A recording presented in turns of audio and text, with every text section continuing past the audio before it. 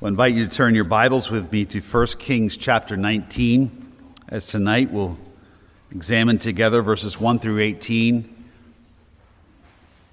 1 Kings chapter 19, verses 1 through 18. And tonight I am going to read from the Legacy Standard version.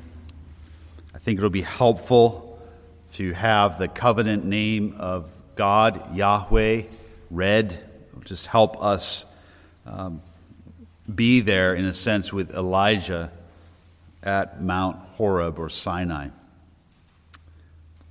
Remember the scene. The context is the Mount Carmel, up in the north of Israel, on the coast of the Mediterranean Sea, where there's been a showdown between the prophets of Baal and the Asherahs, maybe 900 or so prophets and prophetesses, and one prophet of God. And for all of their bloodletting and dancing and carrying on, Baal was silent. And when Yahweh's slave, his servant, Elijah, prayed, fire came from heaven, consumed the wood, consumed the ox, the sacrifice, consumed the water, consumed the stones. And the people are crying, Yahweh, he is God. And Ahab has made his way back to Jezreel, which is about 15 miles inland. And rain has come after 3.5 years of a drought. And now we come to chapter 19, verse 1. Now Ahab told Jezebel all that Elijah had done, and how he had killed all the prophets with the sword. Then Jezebel sent a messenger to Elijah, saying, So may the gods do to me and even more, if I do not make your life as the life of one of them by this time tomorrow. And he was afraid, and arose and ran for his life, and came to Beersheba, which belongs to Judah, and left his young man there. But he himself went a day's journey into the wilderness, and came and sat down under a broom tree. And he asked for himself that he might die, and said, It is enough now, O Yahweh. Take my life, for I am not better than my fathers. Then he lay down and slept under a broom tree. And behold, there was an angel touching him. And he said to him, Arise, eat. Then he looked, and behold, there was at his head a bread cake baked on hot stones and a jar of water. So he ate and drank and lay down again. And the angel of Yahweh came again a second time and touched him and said, Arise, eat, because the journey is too great for you. So he arose and ate and drank and went in the strength of that food 40 days and 40 nights to Horeb, the mountain of God. Then he came there to a cave and lodged there. And behold, the word of Yahweh came to him, and he said to him, What are you doing here, Elijah? And he said, I have been very zealous for Yahweh, the God of hosts, for the sons of Israel have forsaken your covenant, pulled down your altars, and killed your prophets with the sword. And I alone am left, and they seek my life to take it away. So he said, Go forth and stand on the mountain before Yahweh. And behold, Yahweh was passing by, and a great and strong wind was tearing up the mountains and breaking in pieces the rocks before Yahweh. But Yahweh was not in the wind, and after the wind an earthquake, but Yahweh was not in the earthquake. Then after the earthquake a fire, but Yahweh was not in the fire. And after the fire a sound of a thin, gentle whisper. Now it happened that when Elijah heard it, he wrapped his face in his mantle and went out and stood in the entrance of the cave. And behold, a voice came to him and said, What are you doing here, Elijah? Then he said, I have been very zealous for Yahweh, the God of hosts. For the sons of Israel have forsaken your covenant, pulled down your altars, and killed your prophets with the sword.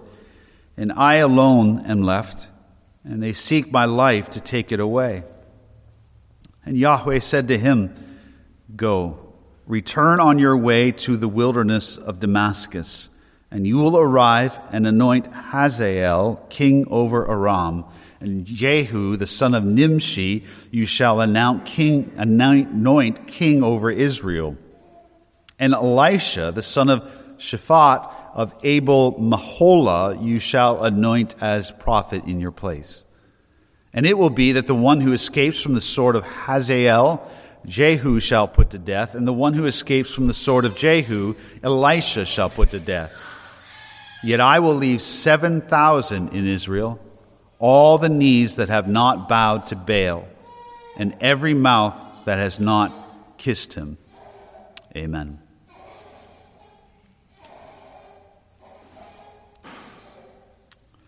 Let's pray together. Father, we thank you for this portion of your word, and we pray that you will bring us, in a sense, through the text to walk with your servant Elijah through this passage in these days. We ask it that we might be equipped to serve you in this dark and perverse generation. And we ask it in Christ's name. Amen. This is a very important passage in the Old Testament, and I am burdened that you understand it well, because there are so many, there's ignorance of this passage, many don't know it, and if you've followed Dale Ralph Davis's commentary at all, you'll find that there's quite a bit of, I would agree with Dale Ralph Davis, quite a bit of misreading of this passage. The implications are massive for Christians, for those in ministry, and it's critical that you be equipped for your own soul as you serve the Lord Jesus and as you come alongside others who face difficulty in their Christian life and in serving Jesus. The context is an amazing event in which the power of Yahweh, of God, has been revealed. I mean, a revival's at hand. That's what's going on. I mean, you have a situation where you have the very king of Israel. Think of it being like the president of the United States. This is like Biden coming to know Jesus, practically. I mean, this is Ahab and Jezebel. This is am I comparing Ahab to Biden? Yes. And so this is that on recording? Probably. He's wicked. He loves things that are wicked. He loves things that are evil. He does not lead Israel in the ways of the Lord, but away from the ways of the Lord. Ahab has married Jezebel, whose very name speaks of Baal, Jezebel, and her house and her father, and we have all been devotees of Baal, the man-made god of sky and of fertility. And at Mount Carmel there, overlooking the Mediterranean Sea, there has been a scene that's taken place that has riveted the hearts of God's people throughout the generations. This scene is on par with David and Goliath, at least in my heart and my mind. This scene where the prophets of Baal, Elijah's by himself, and he calls the people to make a decision, finally, once and for all, who is God? God, Yahweh, the God who brought them out of Egypt, or the Baals and Asherahs that they worship. But it's time for a decision. And remember that God's calling us always to a time of decision. He doesn't share his worship. He doesn't share his servants. He demands loyalty, and he is revealed in the Scriptures as a jealous God. But he is a God of power, and what a scene it must have been. I mean, we hear about meteor showers and so forth, but you're standing there, and it's quite a beautiful view, I'm sure, overlooking the Mediterranean. You're up on the highest point on this bluff. You're overlooking the sea. It's beautiful. But then you look up, and you see this fireball coming down, descending from the heavens, and you start taking your family and start kind of coming back, and that fireball comes down exactly placed to absolutely consume the sacrifice, the wood, the stones, and all the water. And you're on your face in the dirt on Mount Carmel, and you're hoping that God will hear your plea. You're wanting him to know that you agree that he is God because you don't want that fireball to come on you. They take the prophets of Baal as ordered by God in the Old Testament, that those who were false prophets in Israel, and this is in Israel, among God's covenant people, they were to carry out capital punishment upon any false prophet in Israel. And so they did so. Elijah oversaw that. And then the day goes on, and it hasn't rained for 3.5 years. The drought is there. You remember how dry. I mean, it's really helpful right now how dry it is outside as far as helping us remember the text. And it's there's no rain. I mean, there's no hay growing. There's nothing to eat. There's starvation. There's disease. It is a drastic situation. And in the midst of all this drama, the servant of God gets on his knees, prays, and God sends rain for the first time in 3.5 years. And then God strengthens Elijah after this amazing event to take up his clothing. You know, he didn't exactly have Nike shorts or Adidas running shoes. Nonetheless, God strengthened him to honor God, but also to honor Ahab as a prophet, running ahead as a herald to get people prepared for the coming of Ahab. And surely in the heart of Elijah, he's thinking, this is it. This is what I've been praying for. This is what I've been longing for my whole life in ministry. Finally, God's people are going to repent. We are on the cusp of a revival. And right now, there are the early marks of a revival. There is a confession of sin. There is a turning from sin. There is a break with idolatry and so forth. And even the king is apparently on board with Elijah. This is exciting. This is amazing. God is working in powerful ways. If you met or you saw Elijah running in front of Ahab from Mount Carmel, about 15, 20 miles to Jezreel, you probably would have seen a man who is exhausted, but who had on his face a look of hope and of anticipation, that his yearning that the 10 northern tribes would turn from their idolatry and turn back to the Lord. And then we come to chapter 19, verse 1. Ahab told Jezebel. And all of the momentum, all of the excitement, all of the joy just fizzles immediately. And the context of our text tonight is Jezebel raging. And it's a reminder to us, and for those who are young especially, but for all of us, to be wise and to look at the Scriptures and take heed that such is the character of Satan and his hatred of God, that he is not impressed by displays of the power of God unto repentance. And I grew up at a time in this country, not that long ago, I suppose, and but some of you know what I'm talking about, where there was this movement among Christians. It was maybe in the 70s, early 80s, and led by men like Jerry Falwell, and I appreciate Jerry Falwell in many ways, but James Dobson, appreciate James Dobson in many ways.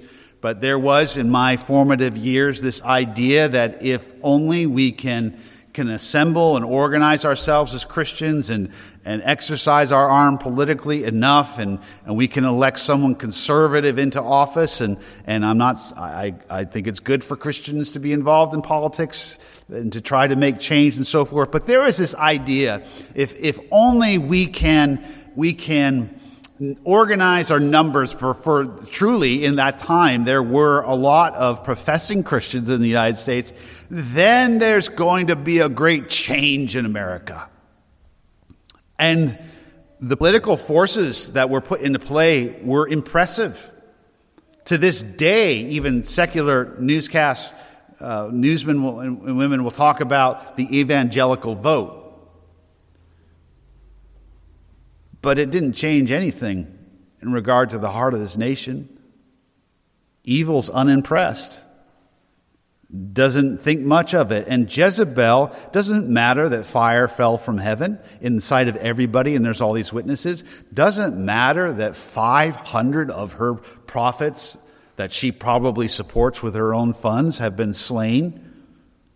Doesn't matter that after 3.5 years, people saw this prophet up on the mountain praying with his head between his knees, and for the first time it's rained. It doesn't matter. She hates God with a satanic hatred. And we need to understand that. It's exactly what the New Testament says. We wrestle not against flesh and blood, but against powers and principalities. And they are unmoved by displays of the power of God. Satan knows God's powerful. All the demons know God's powerful and Christ's powerful. That's why when they met Jesus in the form of Legion and the demoniac, they knew who Jesus was. But it doesn't lead to any kind of fear or repentance on their part. They fear God, I suppose, in his presence, of course. But Jezebel rages. She is livid, and she is intent on doing to Elijah what Elijah did to her prophets,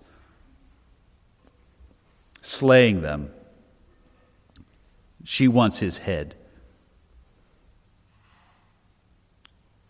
She doesn't work through Ahab. She just says her own messenger to Elijah, "So may the gods do to me and even more if I do not make your life as the life of one of them." In other words, one of the prophets that you slayed about this time tomorrow. This is the context. Evil is raging. It's unimpressed, it's unmoved, it's unrepentant, it's unhinged. And we ought to be chastened and wise and never think that the ungodly or the wicked of this world will necessarily change simply because of a powerful sermon or of a church that's growing or of a change in someone's life. Sadly, we need to have a healthy view of the persistence of sin apart from the work of God. So this is the context. Jezebel is raging. Evil is raging. And I live in a day like that, where evil is just raging. Not content to be peaceful, but wants to press on and impose upon every single one of us that we bow and we worship the evil attitudes of the day we live in. It's this context then that leads us to the heart of this passage, which is found in verses 3 through 18. I want to look with you at 3. I'll give you a little outline here. In verses 3 through 8, Yahweh ministers to his servant in his fear. Secondly, we find that Yahweh, or God, meets his servant in his depression and his despair. And thirdly, Yahweh speaks to his servant with covenant-keeping calm. Well, first, let's look at verses 3 to 8 together. Jezebel's raging, and we learn in verse 3 that Elijah was afraid, rose and went for his life. And right here, as Dale Ralph Davis points out, and I have heard this, and sermons that I've heard, or commentaries that I've read in the past, here a whole amount of criticism is heaped on Elijah, as though he is a failure here. What a man of little faith. He goes from, there's all kinds of sermons and books, written about Elijah on Mount Carmel's a man of faith, but then with Jezebel he becomes a man of fear.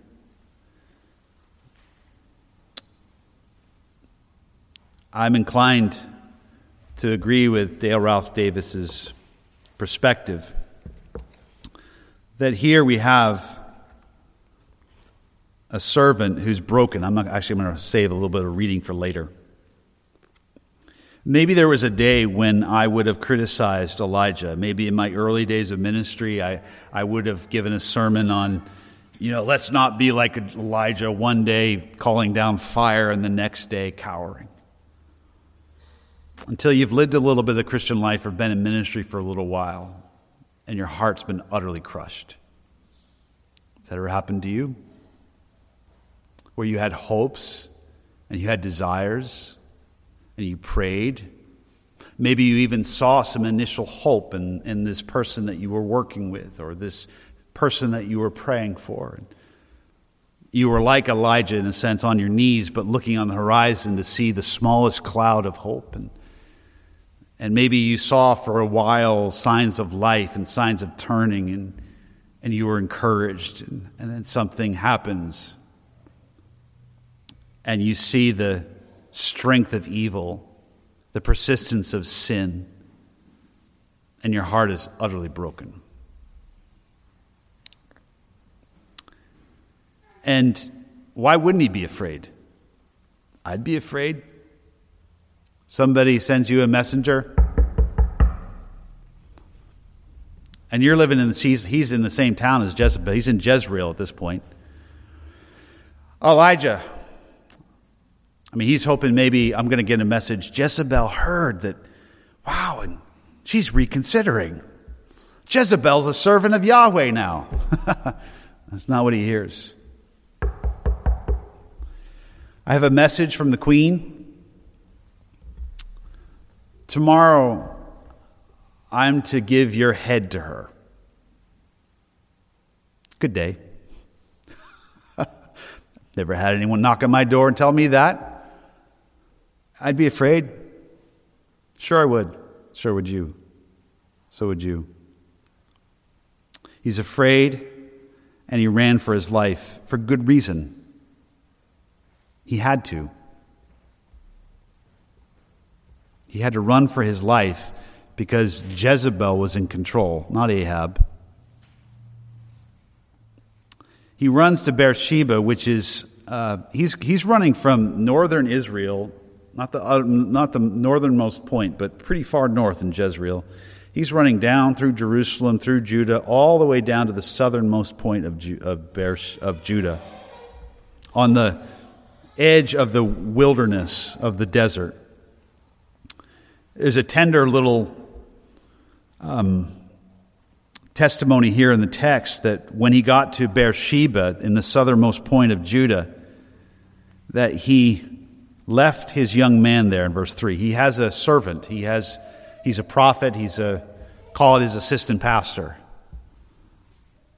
his administrator, someone who tends to his needs so he can devote himself fully to ministry. Isn't that one of the other fears in ministry and life sometimes? You're not just afraid for yourself, but you're afraid for those that you love and you're responsible for. Elijah cares for this young man. This young man has now associated with Elijah, and so if Jezebel's going to take Elijah's head, surely he's going to take his head too. We can be so harsh on the biblical characters. I really liked flannel graphs when I was in Sunday school. I really did enjoy them. You know what I'm talking about, those little felt things. I love them, and I'm thankful for them. It's great. But we who are of age need to stop reading our Bibles as though it's a flannel graph. These people get up in the morning and their stomach is off. These people have a hard time sleeping sometimes. How do you think he slept? Apparently he didn't sleep. He ran through the night under the stars. These people weep. These people are tired and exhausted. These people are just like us in many ways. They have loved ones that they care for and they're scared for. So he arose and runs for his life. I have no rebuke of Elijah whatsoever. I think it was the wise thing to do.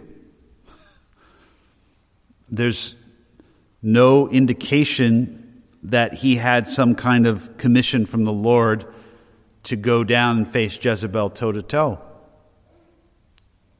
I don't know why not. But I think we read in here a rebuke of Elijah where all that's warranted is just witnessing a man who's hopes are seemingly being realized after years of ministry, is exhausted, has spent himself, and then is utterly crushed. And in his fatigue and in his disappointment is afraid. He's just a man after all.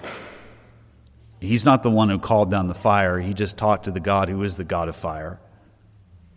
He runs for his life. And then verse 4, he goes about a day's journey into the wilderness. He's going out beyond where most people live. He's going out into the desert, essentially. And he's been running for multiple marathons, what we would call a marathon.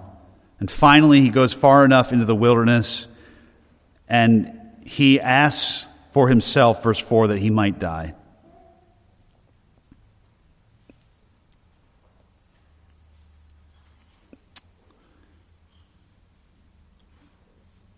He's so discouraged, so brokenhearted, so exhausted, he just would rather die.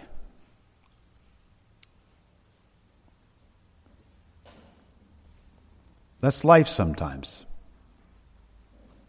It's an extraordinary moment in Elijah's life, but he's not going to commit suicide because "you shall not murder" applies to not just other people, but to yourself.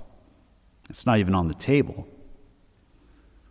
But in the brokenness of his heart, he appeals to God. "Oh God, please just take my life and let me come home."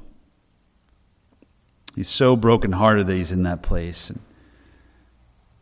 And his view of himself is shaped by the recent circumstances. He has a limited perspective on what has taken place, and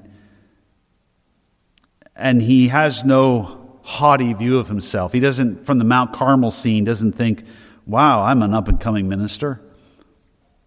He understands that even though God used him for some extraordinary displays of power, he identifies with the weakness of his fathers before him, who were unsuccessful. The prophets before him were unsuccessful in calling Israel back to repentance. It's remarkable, but if you think about the prophets in the Old Testament, we tend to think of those books of the Bible as kind of boring or esoteric or kind of hard and difficult to understand. But one of the things we need to appreciate is God called those Old Testament prophets, for the most part, to a ministry of failure, where they really rarely saw success. Rarely is the moment in the Old Testament where you see there's a revival or encouragement. God sent these men to preach and to teach and to pray and to call and to pour out their hearts, and yet they would never necessarily see their heart's desire come to fruition. So he's depressed. Yeah, he's depressed. He's in despair. He's frightened. He's exhausted. He's weary. And in that place, what does God do? Well, God doesn't do what so many commentators and preachers would do, which is rebuke Elijah and make him an example of what not to do. God doesn't do any of that.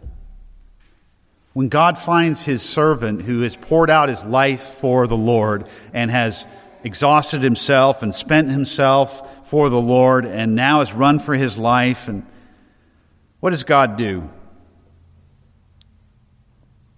Give him a talking to? No. Gives him some hot food and a good drink of water. There is so much there. Just on a practical level, as we minister to one another, there are times, and I need to learn this. I have a hard time remembering this because I always want to fix things. There are times when we just need to understand that someone's really having a hard time.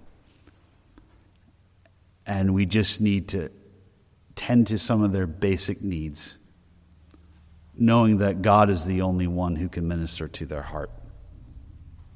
Sometimes one of the greatest gifts we can give someone is just a listening ear. Sometimes we can give someone a meal. There was a moment after I had resigned from previous ministry, and wisely or wrongly, and I was in shock, and my heart was broken. And I went to another minister friend, and I'll never forget, I showed up at his office door, and he was actually meeting with his young assistant or intern. And he just looked at my face and understood that I needed some help. And I'll never forget, he just gently told his intern, we'll continue this later, and took me aside, and we just went and sat down, and he just was with me. I was able to tell him a little bit of what had happened, but he didn't tell me to do anything different. He didn't give me his opinion as to whether what I was doing was right or wrong. He just listened. I'll never forget that ministry of mercy in that moment. But what I want you to see most of all is not advice on how to minister to those when they're hurting. This is your God. This is your God, who when you are brokenhearted, and maybe we're not like Elijah, maybe there's, and likely there are, times when we're running for our life, as it were, we're afraid and we shouldn't be. And what is the inclination of our God? To be short with us? To say, oh, come on, how many times do I have to tell you? Or does he minister mercy to us in grace? Oh, sure, the Lord rebukes us. Of course he does. And he corrects us like a father disciplines his son, Hebrews says.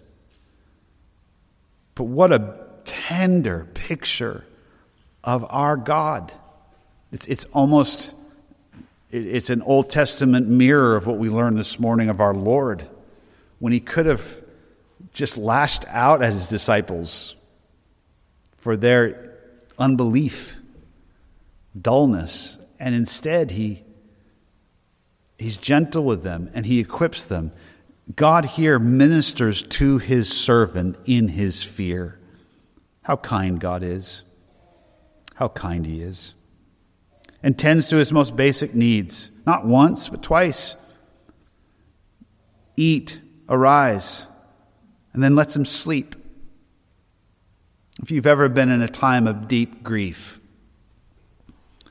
and if you haven't, you likely will, one of the things that will surprise you is how tired you are. You're exhausted. It's a strange thing. It's a very, very strange thing. It is this fatigue that sets in and it feels like it's in your bones. And you know in your head certain truths and realities about God and about life, but there's just this heaviness and this fatigue. And God just lets his servant sleep. There's something wonderful about that. God lets his servant sleep and wants him to be refreshed. And so he sleeps, and then he eats, and then he sleeps again. And the angel of Yahweh, who's that? Who's the angel of Yahweh? Jesus. The Father is merciful, and he sends his own Son in the form of the angel of Yahweh to tend to him. Isn't this just like our Lord? So merciful, so gentle, so kind. He equips him. He comes to him and he doesn't say, hey, Elijah, get up, wake up. Comes over. Maybe takes him by the shoulder gently. That's what it says, right? Touched him. Touched him. No alarm. I hate alarms. They're necessary. But the angel of the Lord, the Son of God, comes and touches his servant to wake him gently. And how do you think he said, "Arise, eat"? Arise, eat. He's with him. He's not chastening Elijah for being afraid. This isn't the time for a lesson on a 5-step plan how to deal with the Jezebels in your life. Make a good book. It's not what Elijah needs right now. The angel of the Lord, arise, eat, for the journey's too great for you. Apparently, this isn't just Elijah's idea, this is God's idea. The angel of the Lord doesn't say, "Why are you going? Why are you doing this?" No, he says he equips him for this journey. So, firstly, tonight we've considered, and we've spent a lot of time here, Yahweh ministers to his servant in his fear. This is our God. This is our Lord and Savior, Jesus Christ. Well, secondly, in verses 9 through 14, we find that Yahweh, God, meets his servant in his depression and despair. Now, this is really almost, I suppose, reiterating the first point. But we see that when Elijah comes to verse 8, Horeb, the mountain of God, that he lodges there in a cave. Now, I want to step back. Why the mountain of God? Why Horeb, which is Mount Sinai, which is where God met Moses, where God gave the 10 Commandments, where God came in smoke and lightning and fire and met with his people visibly and spoke to them audibly and gave to them the covenant that they were to keep and enter into if they were to be his people and he was to be their God. It's this place. 600 some years later. 600 years have gone by.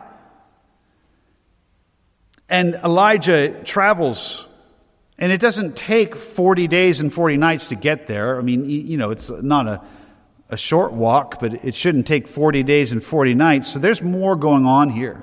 There is an identification here of Elijah in keeping with Moses, who likewise was with God for 40 days and 40 nights and without food, sustained by God. God is sustaining his servant, his covenant servant, and God meets with him. And he wants to meet with his servant at a particular place. And Elijah runs to that place, arrives there because he wants to meet with God. Dale Ralph Davis is helpful at this point, and I think I'm going to read a little bit of a section here that I think is helpful and insightful. He says, "I make the naive and novel proposal," says Davis, "that Elijah, when he tells God, 'I've been very zealous for Yahweh, the God of hosts,'" he repeats that line in verse 10 and then down in verse 14. And what Dale Ralph Davis is addressing is that many commentators will say, well, look at Elijah. Isn't he boasting? "I've been very zealous for God." He's patting himself on the back, and they criticize Elijah for what he's saying. Davis, on the other hand, says, "I make the naive and novel proposal that Elijah may be telling the sober truth in verses 10 and 14. The usual diagnosis of commentators charge him with inflexibility and egocentrism. And he says, I'm not troubled by the doubling of the question. There's a reason for that, Davis explains. Is it too wild to consider that Elijah, finding himself in the shuddering presence of the Almighty, may have been speaking the truth? Elijah claims he is upset for God's sake, for God's cause. The Hebrew underscores this by placing the emphasis on the direct objects, especially your altars, your prophets. Note that Elijah only mentions his own case as illustrative, as confirmation of the general prophet's liquidation program by Jezebel. It sounds like Elijah is charging Israel with apostasy rather than crying over a failed ministry. Indeed, says Davis, I think verses 13 and 14 constitute a formal lawsuit against Israel. After the covenant Lord comes, he puts a formal question to the prosecutor, who then levels the formal charges against the accused. I'll stop here. In my view, says Davis, Elijah's mission at Horeb was to bring covenant accusation against Israel for the breach of their covenant with Yahweh. Fascinating. Israel has broken her covenant with God made at Mount Sinai. And he speaks the truth. Verse 10, I have been very zealous. He has been. He's not boasting. He's not patting himself on the back. It's very much like the Apostle Paul in the New Testament. He says he's worked harder than any of the other apostles. Beth Moore, you still hear about her, in one of her books, So Long Insecurity, said that the Apostle Paul had a fat head and was an egomaniac. Right. Sure, the man was a sinner, but that's not what was going on there. He was just stating the truth. The fact is that Paul poured himself out in ministry. He wasn't boasting, just stating the truth. Elijah isn't boasting. He's just stating the truth of the situation. And in verse 10, we say, and this is where especially we call it, it even has a name. You probably know what it is. The Elijah syndrome. I've heard that so many times, and I've been told sometimes that I have the Elijah syndrome. What is the Elijah syndrome? It's thinking that you or your church or that there's so much disappointing news going on, for example, in New England, so few places where there are expository ministries, that you have the Elijah syndrome. You're the only one.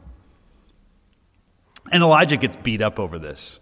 How presumptuous to think that you're the only one. Well, pause and time out. He slew the prophets of Baal, 500 of them. Jezebel said she was going to take his head.